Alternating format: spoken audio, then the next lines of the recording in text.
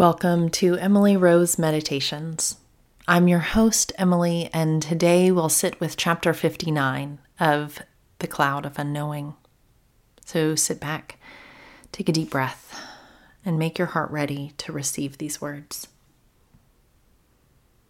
Regarding the ascension of our Lord, you should not think of it as a physical performance with a spiritual meaning.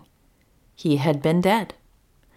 At the time of the ascension, he was clothed in his immortal, resurrected body, as we shall be on Judgment Day. We will experience a freedom of motion similar to what we can accomplish with our imaginations now. Spatial dimensions will not limit us. Remember that we will not enter heaven physically, but only spiritually.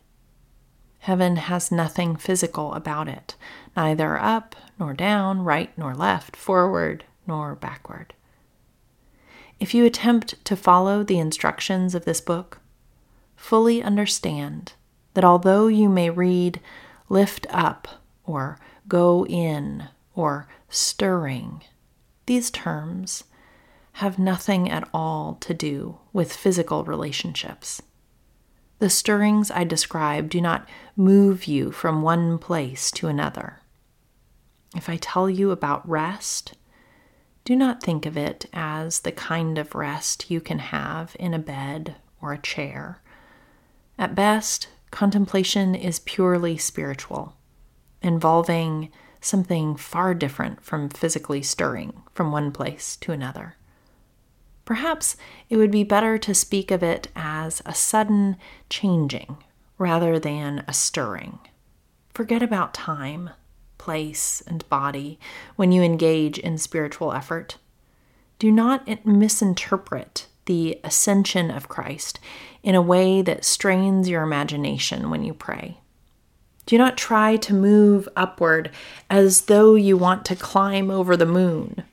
This is not the way to pray. You are not God. Ascending into heaven the way Christ did, Jesus himself assures us in the Gospel of John, is impossible for us. He is the only one capable of such an ascent. Anyway, when Christ ascended into heaven, it was an achievement of great spiritual power and not of imaginative straining. Avoid erroneous spiritual illusions. Thank you for joining me today. The peace of Christ be with you.